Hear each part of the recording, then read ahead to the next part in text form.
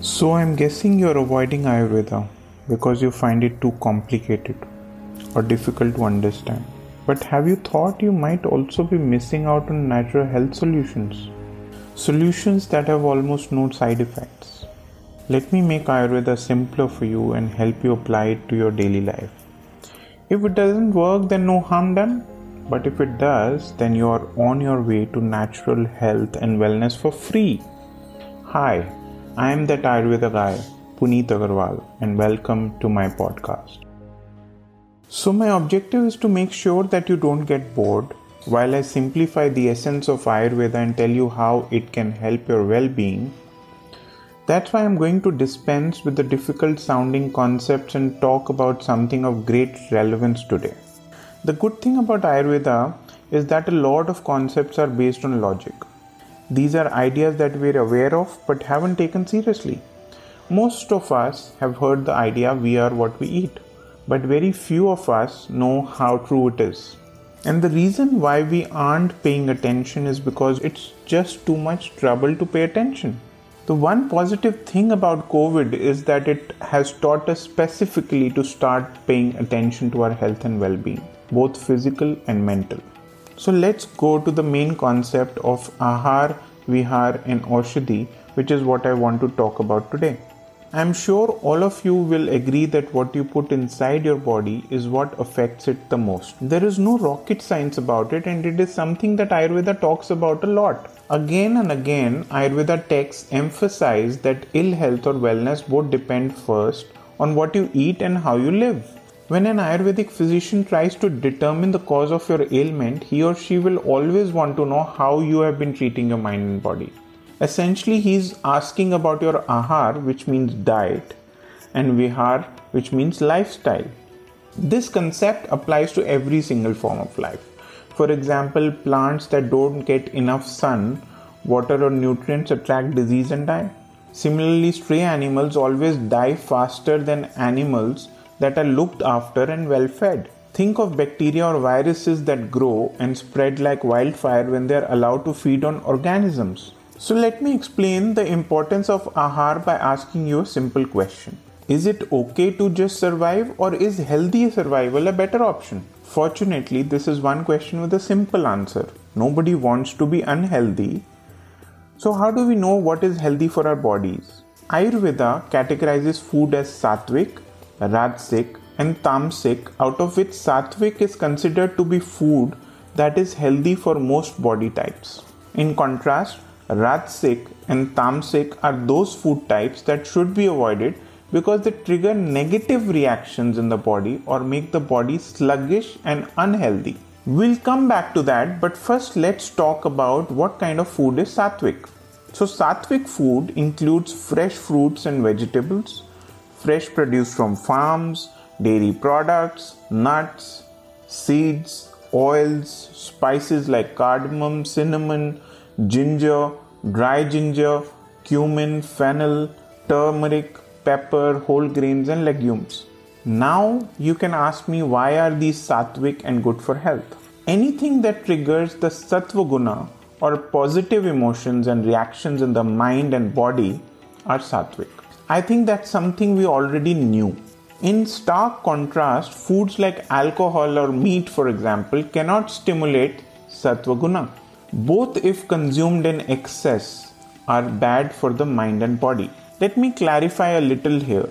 This doesn't mean that other kinds of food should be completely banned from your lives. What it means is that if you consume sattvic food, there's very little chance of contracting disease or ill health from what you're eating.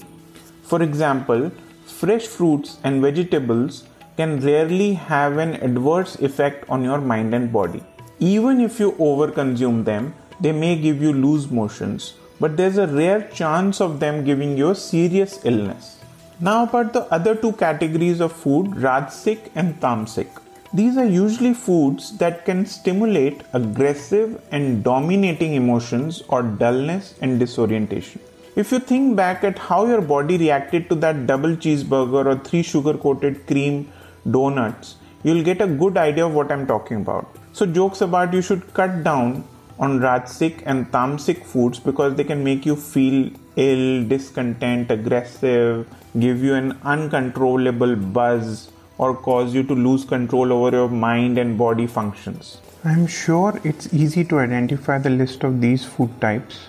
They not only include alcohol and caffeine, but also oily, spicy, sugary, non-vegetarian and heavy foods that can make you sluggish and dull.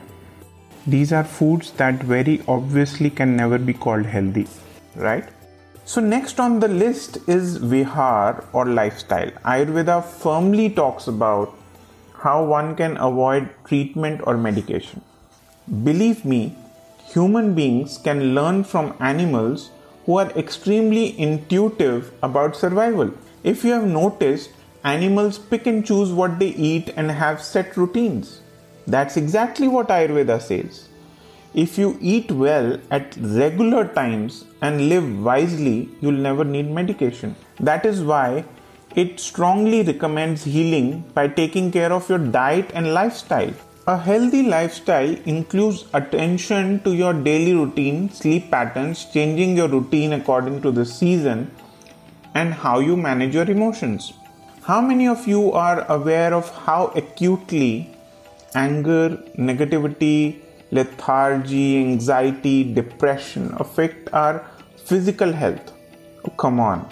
Everyone's talking about these days. About how a healthy routine and mental health can boost immunity. How different seasons affect our health and how routines need to be changed and amended to stay mentally and physically well. That's where Ayurveda helps effectively. It's a whole storehouse of solutions and guidelines to living a life that would take care of all of the above. Okay, let's pause for a disclaimer here, okay? I realize that none of us are superhuman and that it's difficult to suddenly change routines that we've gotten used to. We may not be able to follow every prescribed instruction for a healthy routine, but we can definitely start somewhere, can't we? If your answer to that is yes, then Ayurveda can definitely help you out. Now that we've got Ahar and Vihar out of the way, we come to the third important element, which is the Aushadhi or the herbal remedies and supplements. All over the world, people have started discovering that nature holds much better cures than regular drugs, which also have side effects. It's also becoming obvious that prescription drugs are only focused on suppressing the symptoms of illnesses and they are not addressing the root cause. And that's why symptoms keep coming back. The most heartwarming thing about Ayurvedic herbal remedies is the fact that they focus on wiping out the root cause rather than just looking at the symptoms. That's why, although they sometimes take longer to work, but they have the ability to remove the cause of your illness from the root. Herbal remedies are always prescribed with diet and lifestyle changes to give long-term results. Now, though it sounds like a lot of hard work compared to just popping pills, it actually makes more sense when you're chasing immunity and long-lasting wellness. And in many ways, that's the USP of Ayurveda, which is long-lasting results. So let me ask a tiny favor. Once you're done listening to this podcast, sit down, take a deep breath, and make a list of unhealthy diet and lifestyle habits that you've been accumulating over the years. Put it up on the fridge door or a wall and decide on one thing you will start changing or one thing that you will start dropping. Of course, it will take time getting to all of them, but I promise you, once it starts working for you, you won't look back. I'll be back next time with another interesting idea from Ayurveda's treasure trove. And I really want to tell you about the 6 tastes of food and how identifying them can help speed up the healing. Till then, don't forget to look after yourself. This is that Ayurveda guy, Puneet Agarwal, signing off. Till the next episode, stay well and stay happy. Bye.